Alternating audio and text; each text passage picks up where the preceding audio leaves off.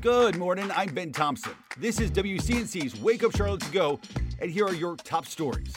Live right now, turning to more of today's top stories in your morning rush. Happening today, friends and family will gather to remember an 11-year-old who died at the hands of his father.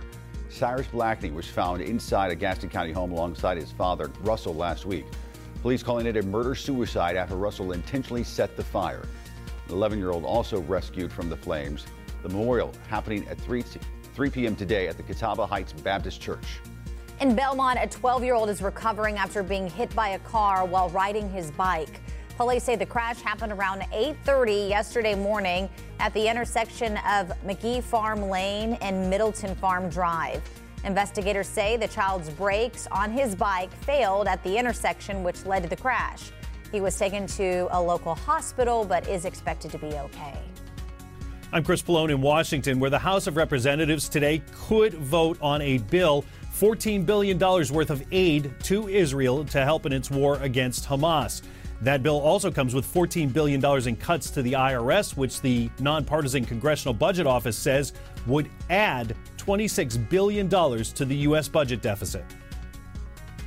In just hours, state leaders expected here in Charlotte to make a major state transportation announcement.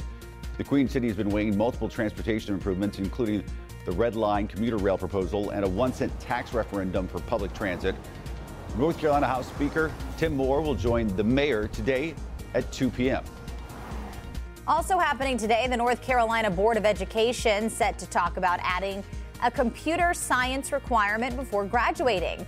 It's just one of several issues leaders are expected to discuss. The board also looking at the newly enacted Parents' Bill of Rights, which is aimed at giving parents more say in their kids' education.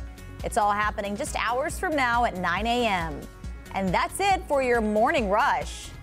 Thanks for listening. You can find all of these stories and more right now on WCNC.com.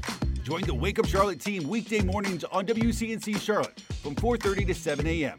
Like and subscribe to our podcast and tell a friend.